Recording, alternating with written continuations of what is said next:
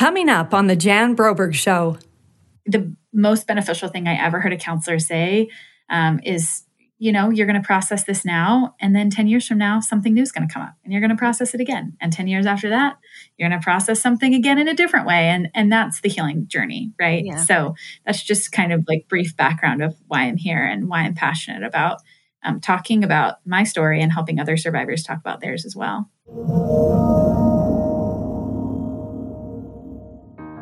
Hey, everybody. I want to talk to you a little bit more about our upcoming podcast. On the show, we are not afraid to talk about the difficult conversations around child abuse and what we can do to make a change and how we can heal so we aren't living a life based in the past from our trauma, but we are thriving in the present. We want everyone to thrive, so we invite real, everyday people to share their stories. We talk with special guests and experts who can give us insights, tips, and advice. We also release bonus content for our Patreon subscribers in the form of roundtables where we discuss a current topic in the news. We laugh a lot, but we also get into some really deep conversations. This show is not for children, and there may be language to which some are sensitive. Hey, everybody. Welcome to the Jan Broberg Show. I am so delighted to be sitting here with AnnaKate Marsh. She is an associate, a friend of another friend who is friends with my daughter and another friend in another life. And it just seems like we're one big circle. When it comes to the subject matter, we all have the same heart for sure. Mm-hmm. And this is a really unique situation because AnnaKate Marsh is not only a child life specialist, but she's also a mental health counselor. And she also, number 3 with this triple play, is she has her own story that she brings to us today as well of her own child trauma and abuse. And so I just want to thank her so much for her open heart, her many, many ways that she has now gone into being actually somebody who is standing for others, but is willing to still share her own story with us today. Welcome, AnnaKate. Thank you so much, Jen, for having me here. I just am so appreciative to have all these connections in this world that's, we have so many friends, like you said, that are so willing to work with this population of people and share their stories so that other people can find healing too along the way. Yeah, and that's really the beautiful part of what I've been doing in this last week. I opened, it's been open for a little while, just our Thrivivors, our online community, and the response with people coming into that community and how they're sharing with each other. And they already come there knowing that everybody there has a story, but we have a lot of empathy and empathetic sharing and listening going on and good just advice. But the main thing people are really feeling is this is a safe place. I can be here on my worst day, or I can share a small triumph, or we call them Thrive-umps. Share your Thrive-ump. Oh, I love that. In our Thrivivors community. It's pretty cute, isn't it? I like it too. And people are. That's adorable. Yeah, thanks. And I just think that that's what really podcasting with survivors who have overcome a lot in their life, and then knowing that it's still a lifelong journey. And that's why we continue to heal and to grab hold of people's hands on the healing path. And sometimes we grab their hand when we need them to help us take one more step, or to help us not fall off the ledge or the cliff, or jump off the ledge or the cliff. And we also need to extend our hand when somebody else is having that day or that moment. So it really is an amazing thing to find someone like you that has their own story and is willing to share that, and then to also give us some insights about what you are doing in your professional life, why you chose that profession, and some of the things that might help us as we move forward in our own healing journey. So I want to just jump in. Do you mind if we just jump in? And if I were just to say, if you're able to tell me a few things that you feel comfortable sharing from your childhood, where do you want to start? Yeah, I think that I had a pretty typical, I had a lot of good a lovely childhood, to be honest. I'm the middle of 7. Lots of good connections with my siblings, and I'm very close with my family still today. Although I'm from Tennessee, so I'm a little far away from home in Utah, and it's difficult to connect with everybody now that we're all adults and spread out. But I had a close family member who I was sexually abused by for 4 years from the time I was 8 to 12. And that was, I think now I've learned in my professional life and as I get older that it's just so easy to hide and keep secrets. And I think I just held on to that secret for so long because I didn't know what to do and didn't know how to talk about it. It's just so much confusion wrapped up in that kind of experience and pain. And so that went on for quite a long time. But the reason I appreciate my family so much is because when my parents did find out, they did everything right. That's the way I like to phrase it, is they got me the support that I needed, went through the court system to help get justice for me and support me and in all of that process. And I've experienced a lot of healing because of the way that my parents and also my family has come around me and given me the love and support I need to continue on. I think the most beneficial thing I ever heard a counselor say is, you're going to process this now, and then 10 years from now, something new is going to come up and you're going to process it again. And 10 years after that, you're going to process something again in a different way. And that's the healing journey, right? Yeah. So that's just kind of like brief background of why I'm here and why I'm passionate about talking about my story and helping other survivors talk about theirs as well. Yeah, I really appreciate that, because I think when we have a really like a successful moment in our lives, for example, after 30 years of telling my story and talking about what happened, and then my family members came along to say, we're willing to talk about what we missed and the mistakes we made because we were groomed, and we're going to be an open book. And we all decided to do that. And that's been an amazing experience for us as a family. We've become closer because of it, and we've all been able to heal in different ways.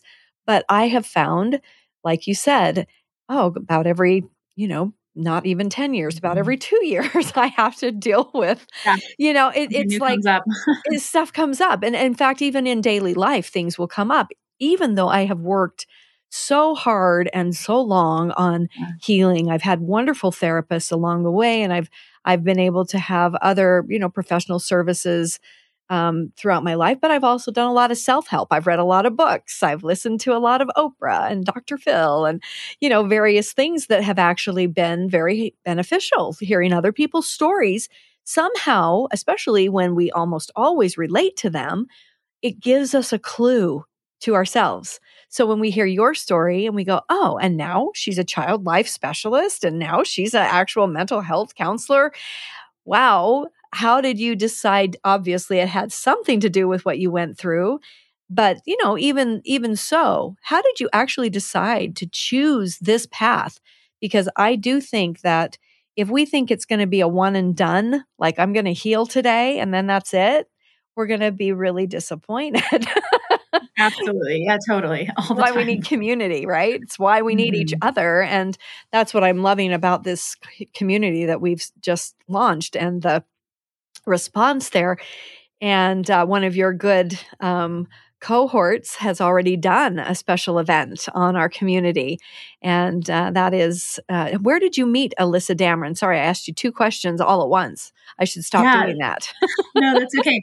Alyssa Dameron, we work at Primary Children's Hospital together. She's a social worker, and she supervises some of my work and is just further along in her career than I am. And she is incredible and just genuinely, sorry, I can't talk today, has supported me in getting into my career and professional life, and is a few steps ahead of me in that. So she's been a great mentor and friend.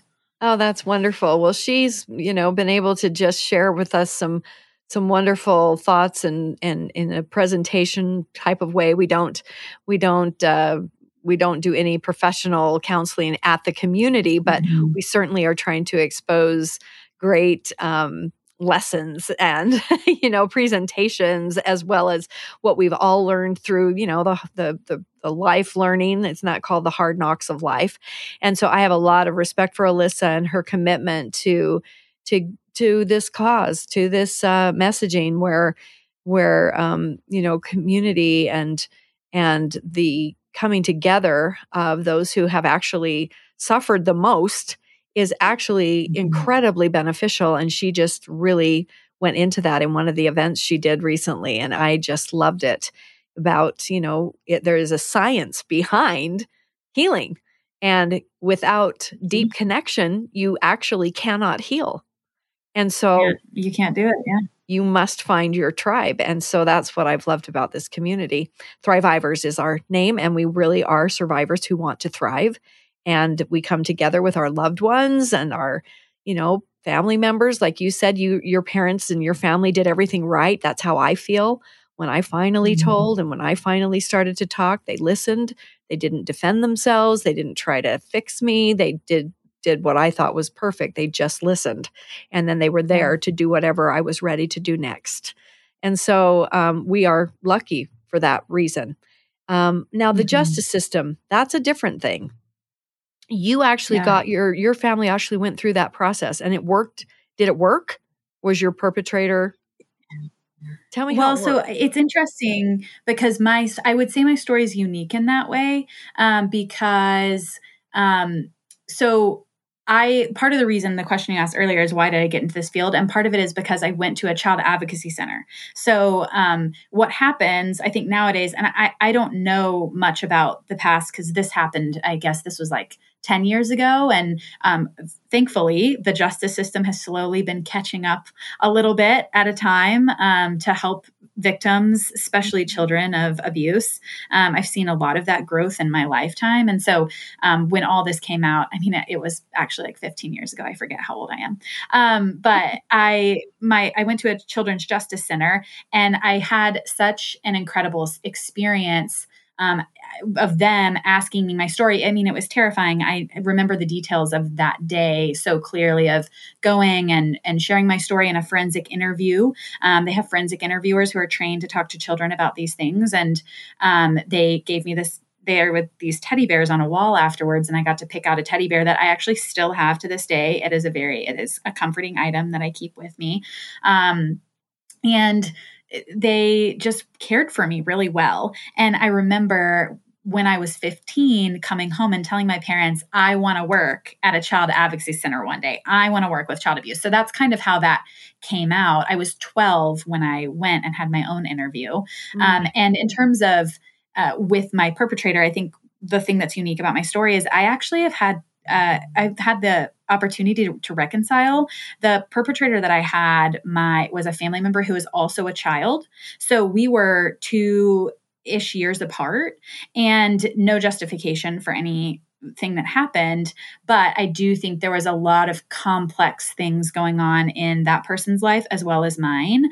And they went through the court system, went to jail for a little while, went through a lot of therapy, a lot of psychological testing even, and they were also a minor. But I think that in my case, the court system actually helped them get the healing that they needed and me get the healing that I needed. And we have had reconciliation between us. Not to say that that heals all wounds and there are no wounds left there between us, or that I have lots of interaction with this person. But everyone in my family is very aware. We do not have secrets. We don't hide things anymore. We're very open. We talk about stuff. And so I am very thankful in that aspect of my story that I actually got to see the healing of this person who could have turned out really like a terrible person, but because they got help early on in their adolescent years, they were able to kind of overcome their own trauma that caused them to be in many ways sexually dysfunctional. And have those dysfunctional behaviors. And I think our society, unfortunately, just doesn't talk about these things enough. We don't talk about sex and sexuality and what it means to be a sexual person. And so you get lots of kids growing up in environments where they're just really confused. And there are evil people in the world, but sometimes there's so much confusion wrapped up in certain scenarios too. So my story, I think, is a little different in that I don't think I was groomed by someone who is an adult or particularly perpetrated on by someone who was intentionally trying to harm me. There was a little bit more confusion along the way for me and for that other person. That's really remarkable to hear that perspective, because I know that oftentimes if someone is, sexualized themselves, then they will perpetrate or, Mhm. on someone else, but it's just because Yeah. of what's happened to them, and especially when they're underage, they're children or tweens or teenagers Mhm. even. And so to hear that you were able to go through that entire process and reconcile, and Mhm. hopefully that person got the help they need so that they aren't continuing that pattern, into their adult life. That's remarkable. I really love hearing that. And so you kind of insinuated that maybe something had happened to that person, Yeah. which made the difference. I hope that the person who, if it was an adult that perpetrated that person, that's the person that belongs behind bars. Right. I mean, I hope so too, and that's part of the story that I may just never know. Right. It's sad because we know, because I work in the child abuse world. I work in a child abuse clinic now, and this is what I've always dreamed of doing. We see this all the time as peer on peer abuse. This has actually become a lot more common, which is unfortunate because honestly, kids there's so much more opportunity for them to be exposed to pornography, which creates really dysfunctional thinking in children because they don't know how to process that kind of image or information. And Right. so then they try and act these things out with their peers, and it is abuse. And but it's a very complicated kind of abuse. It's like, did somebody intentionally intend to harm one another, these peer relationships, or were they just very confused and curious and they did something wrong? And so with peer on peer child abuse, it gets very messy. And so what we try to do in the justice system with those cases is we try and get help for both children so that they can move forward and not become perpetrators in their adult life, right? That's Right. the hope, is like we get you help early and often, and then you can move forward and be a healthy human. But that doesn't always happen. So Right. So what would the process be like if you were a parent or a loved one that realizes something is wrong here? These two are always off on their own. Or, well, let me ask Mhm. you a different question, and then you can explain that if there's an answer. Yeah. But did you actually come forward and eventually just tell? Because of course there were 4 years that you weren't telling, right? Mhm. Whether you were scared, probably confused, probably all those things. But did you actually take the first step, or was it a parent or someone that came to you and said, "Something's wrong, sweetheart. You need to talk to me"? Tell me how that happened, and then Yeah. how that process, like if a parent or someone that's concerned thought something was going on, where would they call? How do you find, like, where you work, or a national hotline or something?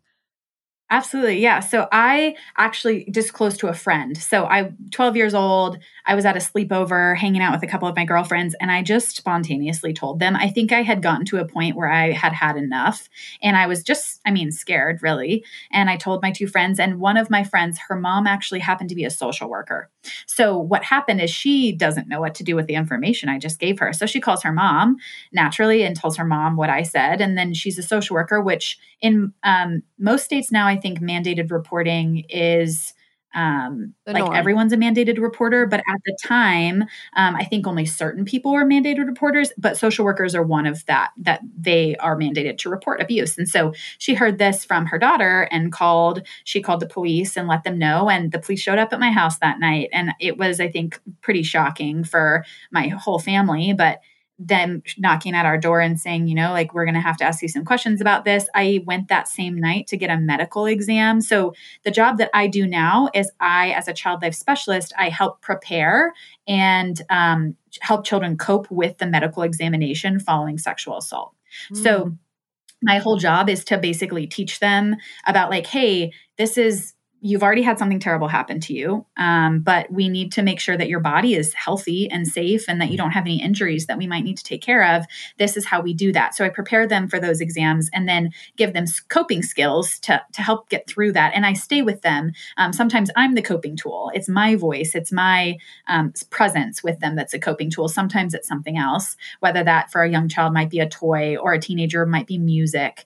And so I help them figure that out. But I didn't have that. So as a 12-year-old, like 12-year-old me, has this memory going to get my medical exam, and I was alone. I don't even think they let my mom be in the room. My mom and I have had some conversations about this later in my life, in my adult years, and she remembers not being able to go back with me. So I was alone in this room with a strange doctor giving me a medical exam, which we would never do to a child now. Like, this was 15 years ago, but that would be like absolutely not okay in the world that I work in. And so it's interesting to look back on that and realize like that was very overwhelming for my 12-year-old self. And then a few days later is when I went to the Children's Advocacy Center in Memphis, Tennessee. And that's when I had that experience that I talked about earlier.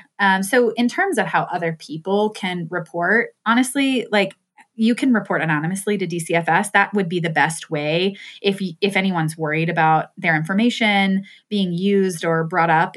Anonymous reports are very helpful. And the thing I always tell people is I think DCFS, or some states call it CPS, Child Protective Services, has this negative rap. People think that CPS and DCFS are just trying to come into homes and take children away, but that's actually not true, especially in the state of Utah. They have laws to keep families together. The state of Utah does not want to take your children out of the home. They want to keep families together. And so really, they're just trying to make sure that the environment for a child is safe. And so I think that is helpful when I talk to people to let them know, hey, like, DCFS is actually trying to do a good job to keep families together. So don't be afraid to report something, even if you just have a suspicion, because they'll show up and they'll ask some questions. And, if there aren't any concerns, they close the case. But if there are concerns, they can help. So that would be my advice to people.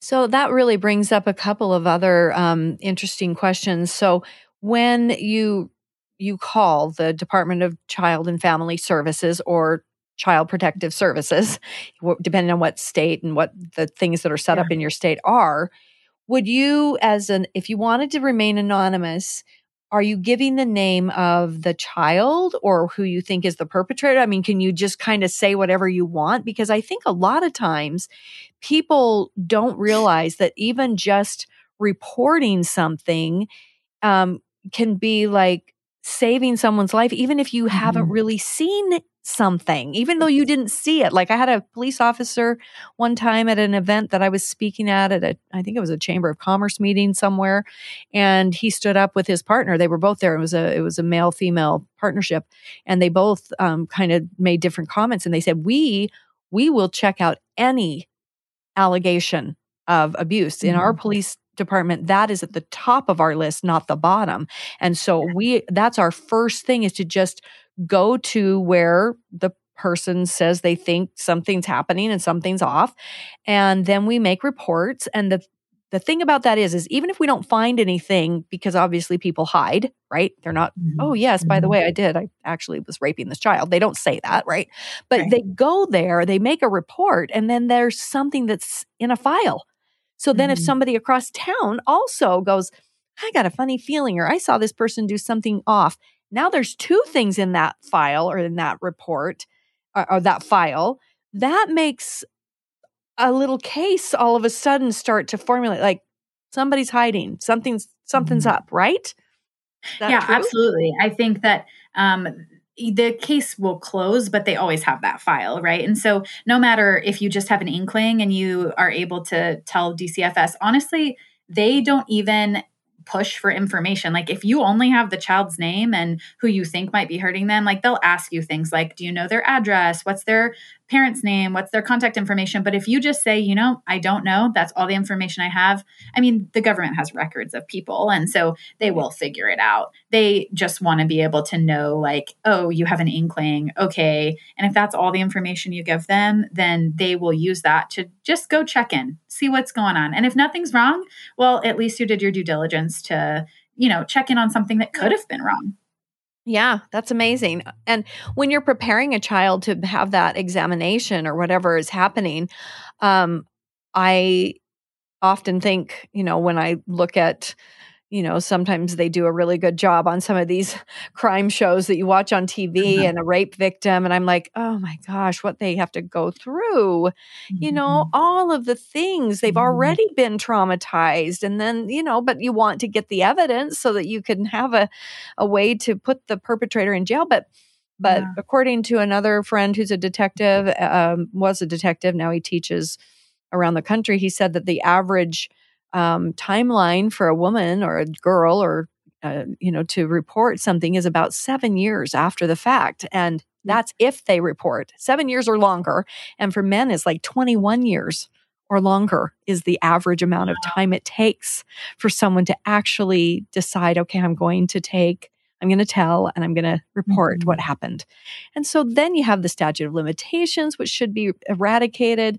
You have all these other things, right? So it's very annoying. Legal hoops that you have to jump through. Gosh. Right. Oh my gosh. So when you prepare the children for those things, are there certain themes, or is there anything that we can do as concerned citizens, parents, aunts, uncles, to keep that open dialogue? Like you talked about that, your parents, they created this open dialogue after all of this happened. What's the difference between what they did, not that they did anything wrong, and what your friend, whose mother was a social worker, you said, what do you think the difference was that made her immediately already know I should call and I should tell my mom, not keep this a secret? What's the difference so that we who are not counselors or social workers or trained can do a better job at getting people to talk to us? Yeah, absolutely. So the biggest thing for me that I have learned about children over the years is that children know way more than you think that they know, first of all. So just always be aware that kids are a lot more aware, and they're listening to things that you say. They're seeing everything that you do. And so adults typically, in my experience, tend to act a little bit awkward when the subject of sex comes up. And so if a child can sense that their parent or adults in their lives are really uncomfortable with this topic, well, they're not going to talk about it because then they get really uncomfortable with the topic. And so I think that just generally checking your own reactions before you have those conversations with kids, whatever, like different people have different opinions on how soon to talk about kids about those things.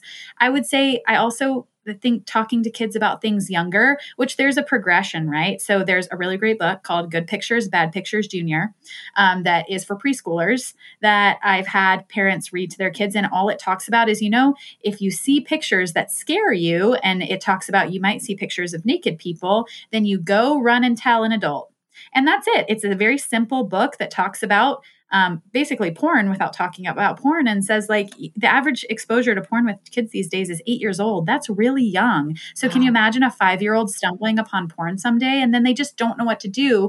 But if you talk with them about this when they're young, they'll know, go run and tell an adult, tell mom, tell dad. So that's one thing, I think, just starting the conversation in very small ways early on. And that can even be simply talking with young children, preschoolers, about body safety. So saying, these are the private areas of your body. If somebody touches you in a way that you don't like, let's talk about what you do. Who do you talk to? You come and tell me. I'm your safe adult. And then we can help keep you safe. And so general things like that with young children is very helpful to start that conversation early. Body safety, talking to parents when they feel uncomfortable with anybody in their life, touching them in a way they don't like, or showing them pictures that they don't want to see or make them feel uncomfortable. So that's definitely one way to start. And also, like I said, make sure that your reactions are kind of tempered, because children pick up on things. So it's very interesting to watch how much children are just so aware. And starting from the get-go to just name things what they are. We don't need any pet names. We don't need it to be weenus. We can say penis.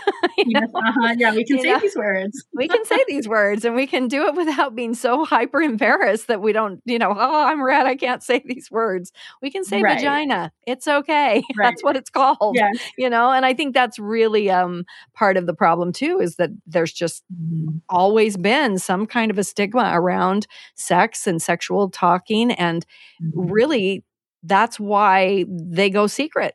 They go secret on you. Absolutely. Right? Yeah. It's like a taboo topic. We can't talk about that, right? Right. Yeah. And it's like, of course, it just makes it even more like, I got to go figure out what this is, because it's all this secrecy around it. What was the name of the book one more time? Do you know the author, if not just the title? I don't know the author, but it's called Good Pictures, Bad Pictures Junior. So there is a teen version of this book that's just like Good Pictures, Bad Pictures, but the junior version is my favorite. It's Okay. geared towards preschool, younger kids, like probably 3 to 8, around that Yeah. range. Oh, that's perfect. Okay, I love that. So, openness, it starts with us being open Yeah, ourselves, and then we create that environment where we can have those conversations. And certainly, as they come up, or even if they don't come up, we can start conversations that are age appropriate, which I don't right. necessarily always know what that means because I'm sure there's a various schools of thought.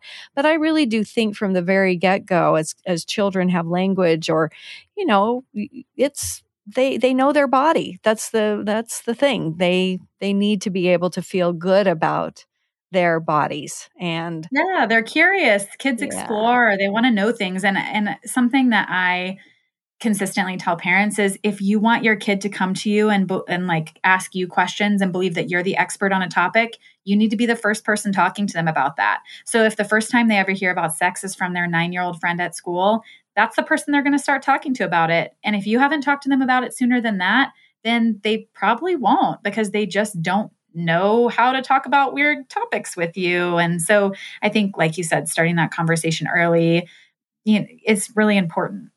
yeah, first teacher is the best teacher. I've heard that phrase before. Like, you be the first one to talk about this, and that's more likely that they'll return to you instead of, necessarily listening to somebody else who's now showing them the picture books that are not the Right. ones we would like them to be seeing. Okay, Totally. okay, I love it. So tell me how, as you coped with your own healing, probably within Mhm. the study, you got very curious about neuroscience. Yes, I did. Okay. I want to hear a little bit about, first, describe what that study is and what it deals with, and then a few things that really might help our listeners understand their beautiful brains a little bit better, especially Yeah, in I the think in the trauma and the healing of their traumas. yeah, I mean, I think the brain is fascinating. I think I might go back for my PhD in neuroscience someday. I'm not quite that smart, but I would love to be that smart.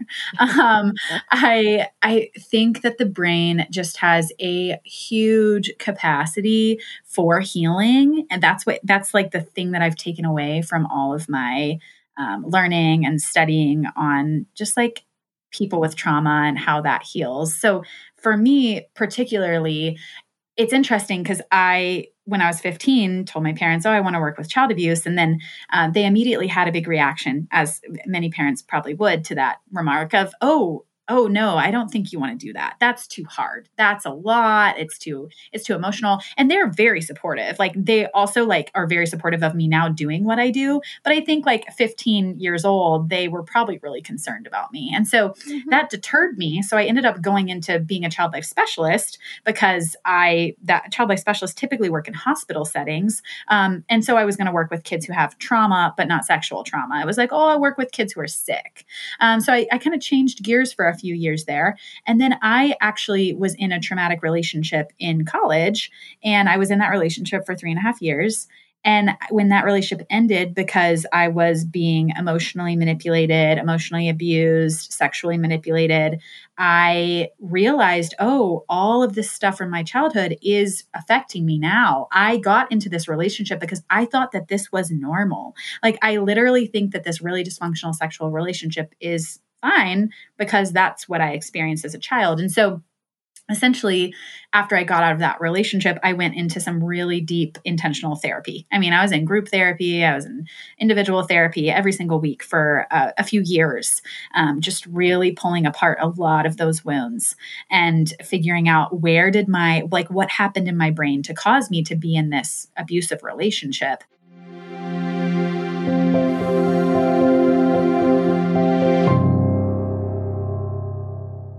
This episode is sponsored by BetterHelp Online Therapy.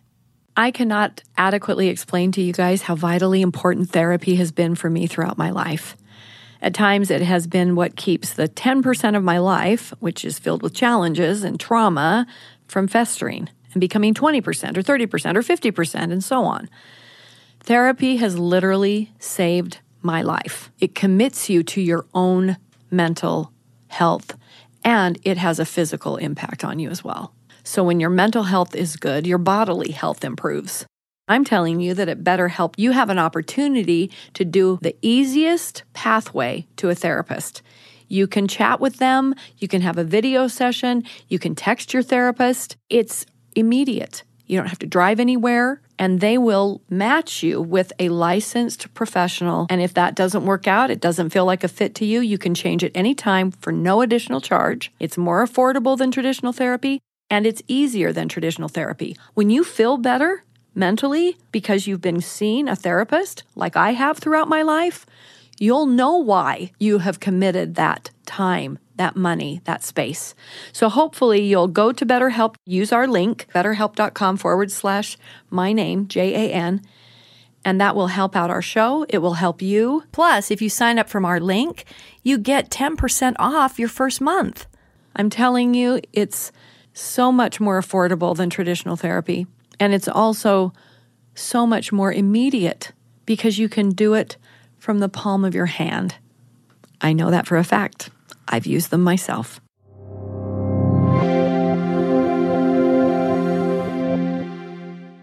What I found and what I've learned along the way is the brain, the way that it makes connections. So you start at zero, you're born and your brain is like making all these connections, hundreds, millions of connections all the time.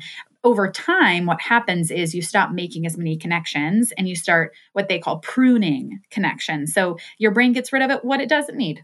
So say you never learned to ride a bike. Well, it doesn't need those skills. And so your brain just kind of cuts that part out.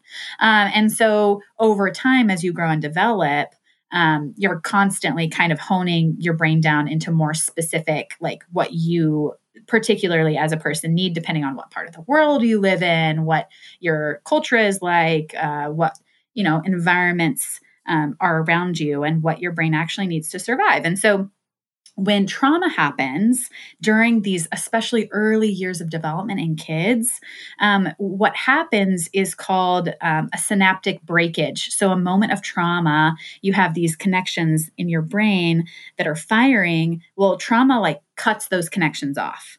And it's like, I describe it like a mirror shattering. So when a mirror shatters, how possible is it for you to put those pieces all back together and get the full mirror again? Very unlikely. So you have all these bits and pieces of a memory, a very difficult thing that happened to you that you can't put back together. And also in neuroscience, what they've learned is that the part of your brain that controls language during a moment of trauma, it turns off.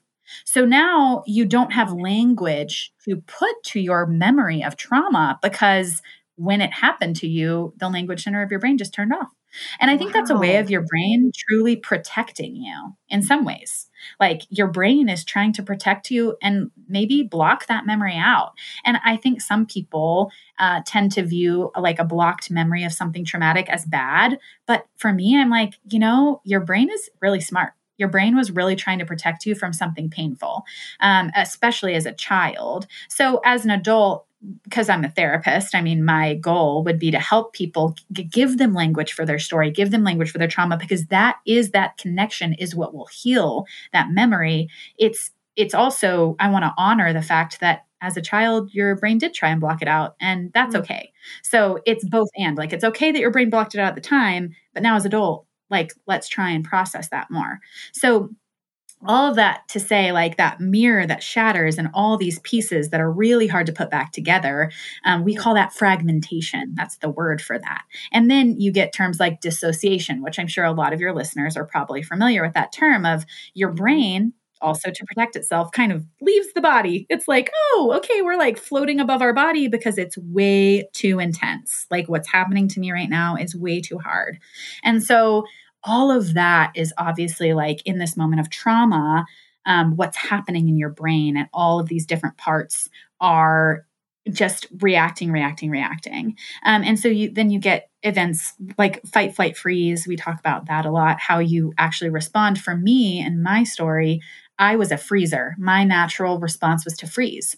And so they say with the brain, when your brain freezes, that trauma and that memory actually gets stuck because you weren't able to run away from it and you weren't able to fight it. So it just, that energy in your body from that traumatic memory gets stuck there. So I've had to do in a lot of my own therapy, a lot of what we call body work, where I might have some strange pain in like my chest or my arm. And the therapist is like, well, what's that about? Let's be curious about it. Let's talk about where that pain comes from. And it is so interesting to me over the years what I've found doing a lot of EMDR therapy, if you're familiar with that. I am. Or like just trauma therapy in general, to like work through some of these body experiences where my trauma, I guess, just got stuck in these moments. And so overall, like the hope that I get from this and like the reason I love neuroscience so much is what they've found more recently is they used to say that your brain stopped making any connections kind of around the 25-year range. Oh, your brain is fully developed at 25, so you're not making any more connections.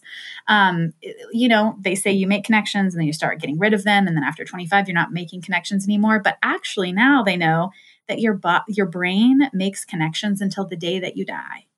So until the day that you die, your brain constantly has the ability to shift and to change. And that's the hope that I got from it is, even though I have this trauma, even though I might have this bad experience that created all of these fragmented parts, this mirror that's broken with all these pieces, and it's hard to put those pieces back together, there is always the capacity for me to continue to move forward and heal because my brain is still working to heal what was broken. So that's why I love neuroscience so much. There's so much hope in it. There's so much hope in how the brain heals and, getting out of that space of trauma. And I know that's true for me. I've just personally experienced a lot of healing, which I'm so grateful for. I too am very grateful for that. And I do believe that sometimes the protection in the moment, like the shattered mirror and the brain floating above your head, that is so much something I can relate to. And then when you get language later as an adult to talk about the experiences, which is why I believe in sharing stories, those that are ready and are really searching. Like a lot of people go on with their lives and they do really they function really well and they make careers out of they're good.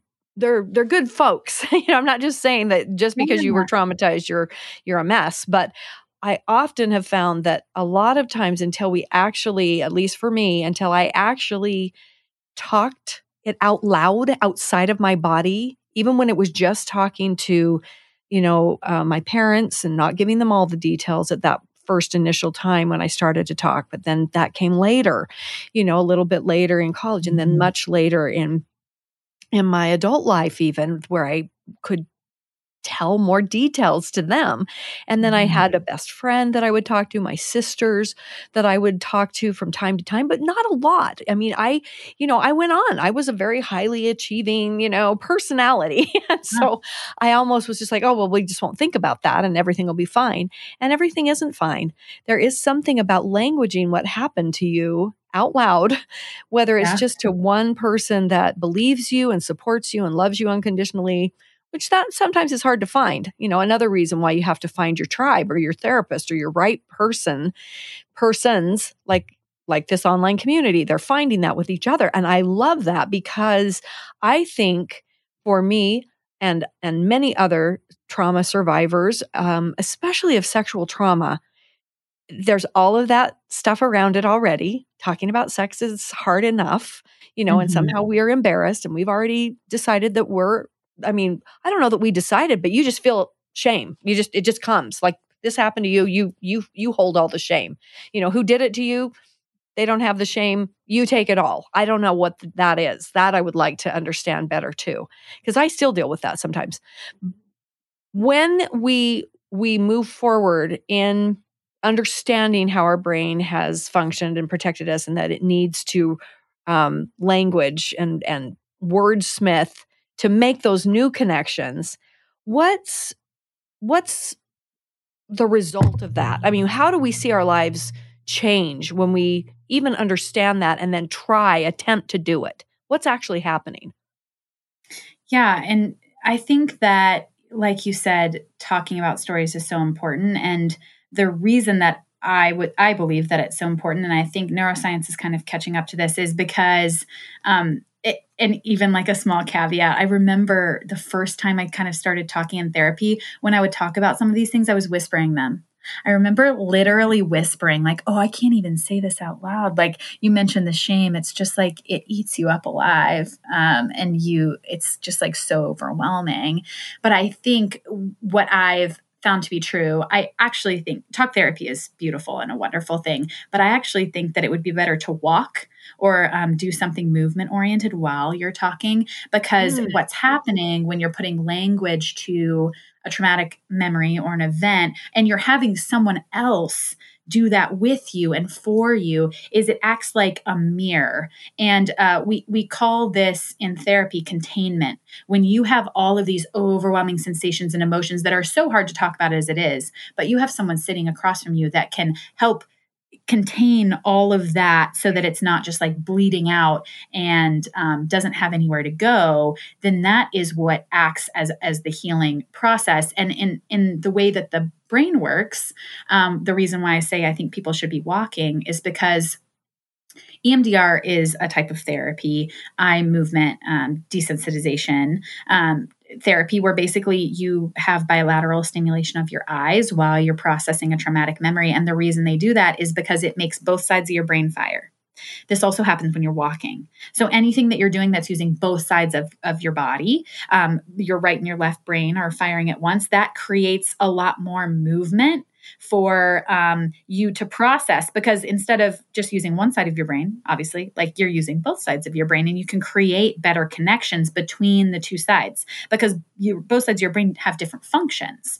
And so what EMDR seeks to do, that can also be done in other ways, it doesn't have to be just by the eye movement, is it helps stimulate the sides of your brain, both sides of your brain at the same time while you're talking about a memory. So you're not just stimulating the language around it, you're stimulating different parts, like how it actually made you feel in your body, so that your body can get that part out, not just your words. And also that so you can resolve. They say that once you have bilateral stimulation of the brain, that you can resolve some of the traumatic memory by creating better connections in your brain surrounding that memory. Does that make sense? I know that does. That's very interesting, because I know, the body keeps the score, that particular book, and having had some experiences in my body after watching episode 5, which I've already talked about on here, in the series, A Friend of the Family on Peacock, about after the 5th episode, there's 9 episodes. In the 5th episode, I could barely walk the next morning. I don't know what was going on, but seeing, basically 4 episodes in a row, and it was like somebody had beaten me up, and I could barely get out of bed and walk down the stairs. And then I just gave myself permission to cry a lot for no reason, or at least it seemed like no reason. It wasn't attached to anything. It was just like, I need to cry some more. And just, I got to go outside and just kind of try to walk my soreness and stiff muscles off. And it's interesting, because I have in particular, 2 friends that I used to do, exercise with, or we would walk and talk together. And I look back on those experiences, and I have one currently in my life that we always are trying to get together and go on a walk and talk. And that really makes sense to me. Like that was therapeutic for me. And I understand now why. So this is interesting. I think that would be cool. Like if we could figure out a way that we can have our, kind of our online friends, which we pretty much do now if we don't live right next door to our dearest friends or the people that we meet in our tribe, but they're, across the country, to maybe take your phone while you're on with somebody in your ears, put your headphones on, take your phone, and actually have that person be walking with you, and you're both on there communicating. I like that. I love that idea. understanding of that. That's really, really fascinating. So you said something earlier, and I just want to go back to that and say, okay, you said, I knew that what I was experiencing, it wasn't normal. In association with shame, why do we immediately feel shame if you have a why from the brain, from the body and the brain, the experience? What is that break that just comes back into us no matter what age we are, even if we don't even know the word shame? We don't understand it until later. And we're like, why that? Why do I have that, throughout my life? Why am I still battling that? Is there a reason that with the brain, since we're on this neuroscience path? I love this. Yeah, I think in terms of emotions, like obviously there are so many emotions, but with shame, I also kind of typically like to talk to people about guilt. So guilt is like I did something wrong. The emotion of shame is I am wrong. Like something about you feels wrong as a person. Like you didn't do anything wrong, but you believe that you were made wrong. I think particularly with sexual abuse, one of the things that I've learned for myself is so as young children, what we learn about boundaries in the world by modeled behavior from our parents, by experiencing like a lack of boundaries in terms of like maybe you trip over your own feet as a toddler and you fall and you hit the ground. That's a boundary. It's a very physical boundary, right? So we learn about boundaries in all kinds of ways, but also one way we learn about boundaries is our skin. So your skin is the natural boundary between everything inside of you and the world, like what's outside. In sexual abuse, your very skin is violated, or sexual trauma. And so it's very confusing for your brain to comprehend that the one thing that is supposed to be like keep your body intact, your skin is essentially like violated and taken away from you. And so I think it's interesting what the brain might do with that. I mean, I don't have any specific answers. I think tons of research still needs to be done about shame. That's a really big topic to go into. But I think when your very skin is violated, it's easier to believe, like in those moments, that, oh, what's wrong with me? What's wrong with me that someone could do this to me? Or it must be my fault. I must have deserved it. That this person would do this terrible thing to my like physical body. It's just so much more jarring. And your brain, like we talked about earlier, is just not equipped to handle that because no one should ever be sexually violated in any way. And so your brain not knowing what to do with that kind of like fragments and like doesn't know how to store that memory. And so I think shame in some ways is this like floating emotion that we just don't know quite how to contain. We don't know how to process. And so we just think there must be something wrong with us. And then maybe that's how the shame develops. I think that more research should be done on shame. I find it a fascinating emotion because I also experience what you're saying, Jan, is like, I have had lots of shame in my own story and my own life. And part of why I was in an abusive relationship in college, like, oh, I must just deserve this kind of relationship. It must be normal because that's what you're referring to, the normal, right. This must be normal. And what is normal, when that is the backdrop that tends to keep crowding its way in, is that shame. I understand guilt when I've done something wrong. Totally. I'm grateful I have those. I'd be a sociopath if I didn't have those. Right. Oh gosh, that wasn't very nice. Or, that's a good thing to have that to a degree where you can, course correct and you can be a better, person, whether it's, why did I yell at my dog? Well, don't do that, or my child, or whatever, and learning to do those things better. But shame is a very different thing. Like you said, it's like I am wrong, not me as a thing, as an entity. That it isn't what I did; it's just me. And I do think there should be more study. Yeah, go ahead. Well, I was going to say too that I think that one of the things, particularly with children, and I'm sure this happens with adults too, is that your neural connections can actually get stuck in what they call ruts.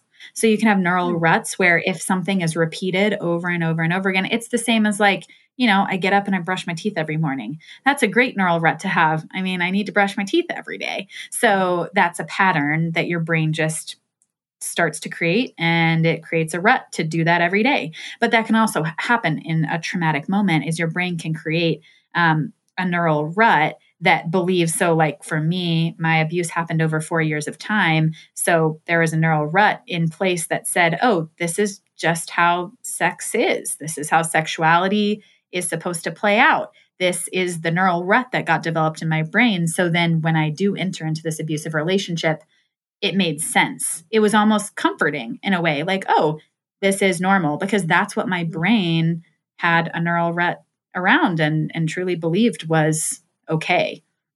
Does that make sense?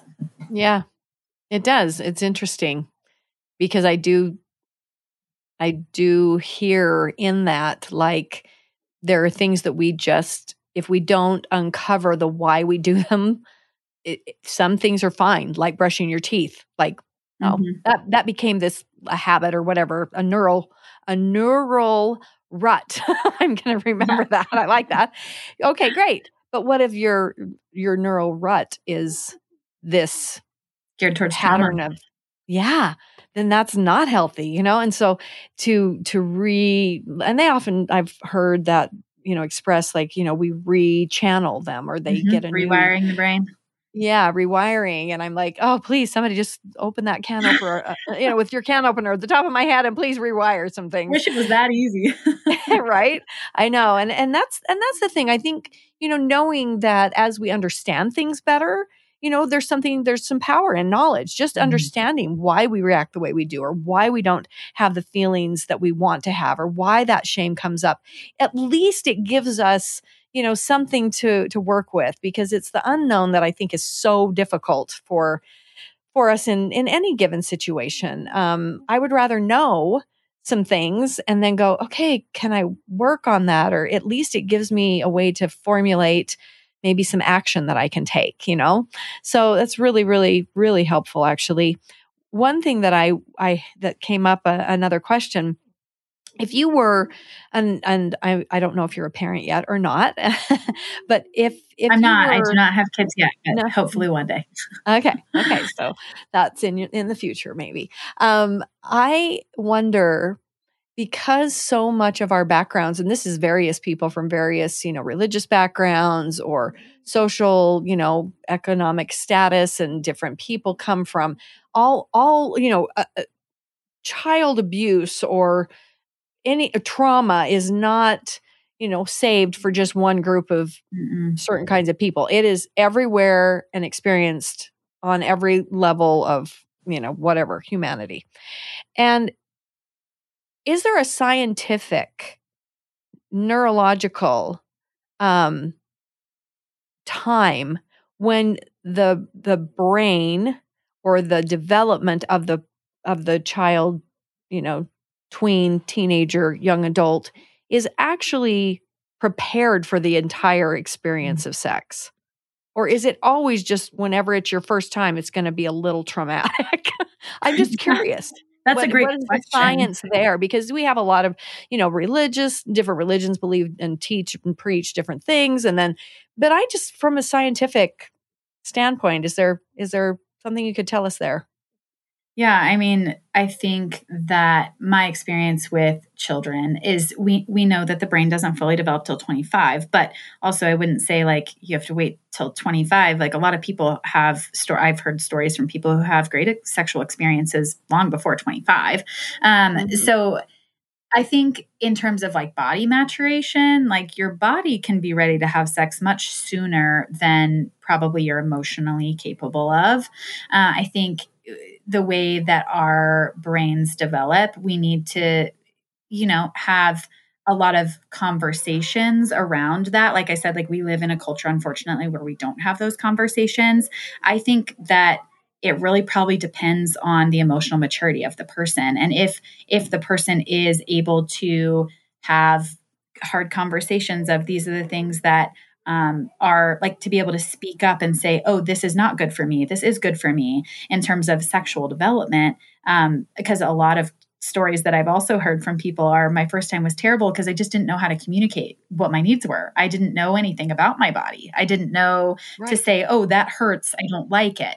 And so being emotionally mature enough to actually have a voice and to communicate your needs, I think is important in a sexual context. I really would hesitate to put an age on that just because I think it depends on each child's development. Like even, I mean, it's wild how different temperament, personality, genetics, like every single human being in the world is so unique and has so many differences in terms of who they are as a person. And that's why we don't have an equation for one kid that has sexual trauma might develop entirely different than another kid who has sexual trauma. Like you said, some people go on to be like very successful, just move on and live their lives in such a resilient way. And there is something called a resiliency factor that they found in children who are truly just like very, they have a different capacity to heal and move forward. And not everybody has that same genetic makeup or component. And so them experiencing sexual trauma might impact them a lot more. They might have a lot more mental health issues, for example, or might fall into any number of abusive relationships or substance use or all kinds of things that we do unfortunately see following sexual trauma because it does impact people to a deep degree. But it's like so hard to quantify because people are just so different. And I also love that because I love everybody's uniqueness and everybody's journey is so special. Yeah, I really agree. I guess I pride myself on the fact that I have such a variety of friends and people, and I love the fact that they are unique in their various beautiful colors.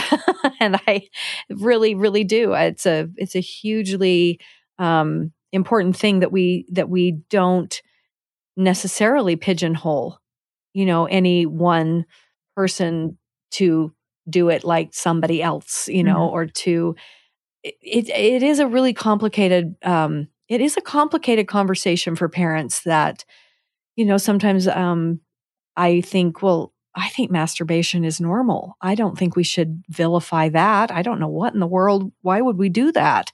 All we do is shame people into thinking that their bodies and that their natural sexual development and drives are bad. And I don't know if I'm right or I'm wrong because but that's me, me going, yeah, I wouldn't do that. I wouldn't put a young person, in a private setting interview, I wouldn't have them in a confession booth or in a room with an adult. I don't find that to be, a very wise thing to do. And yet, many places and people and of various religious backgrounds, think that can be a really good thing. And maybe if there was abuse, maybe that child would tell if it was at home to somebody. But I don't know. I have a lot more questions now that I'm older and I've lived a lot more life than I did when I was a young mother, thinking that I was really, I knew what to do.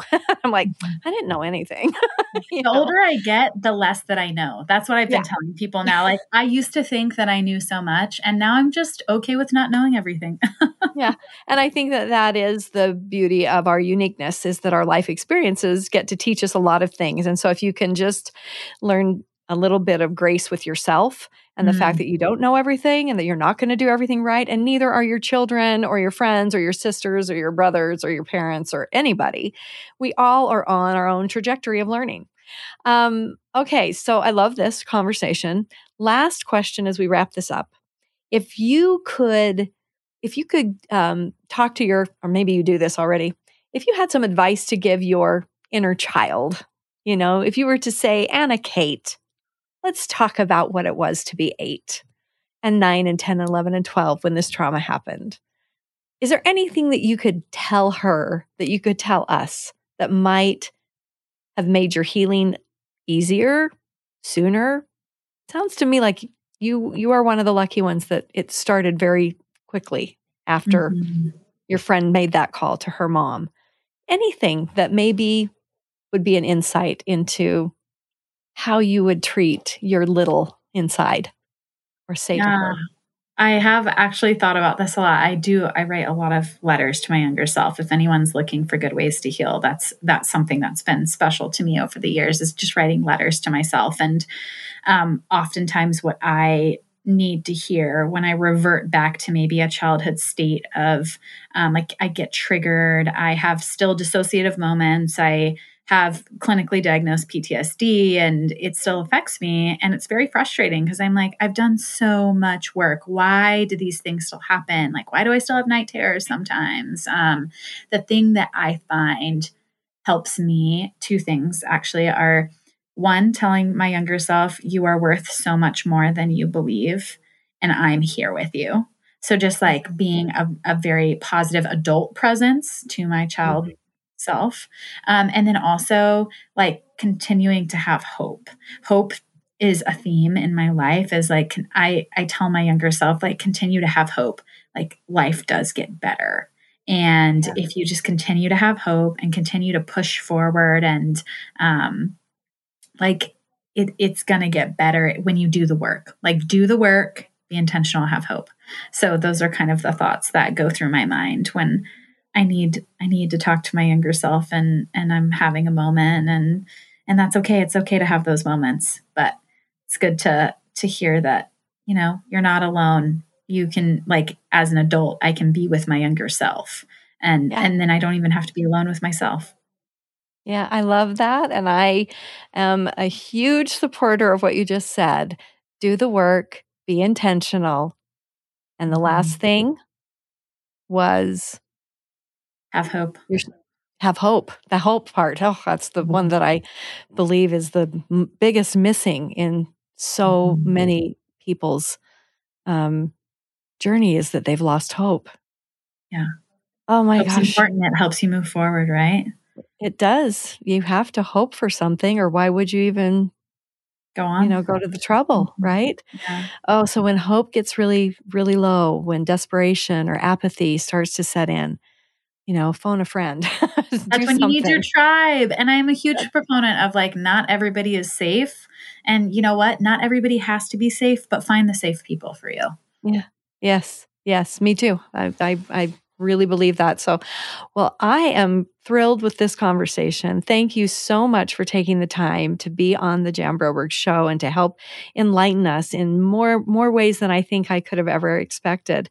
It really has been a wonderful hour to spend with you, AnnaKate. I really am going to get back in touch with you and see if you might come over and do a presentation or a little live event with our online community, because they are open-hearted and just looking to heal and to help others keep on that journey. And you have inspired me tonight. So thank you very much for sharing, and for your big smile and your personality that just seems so open.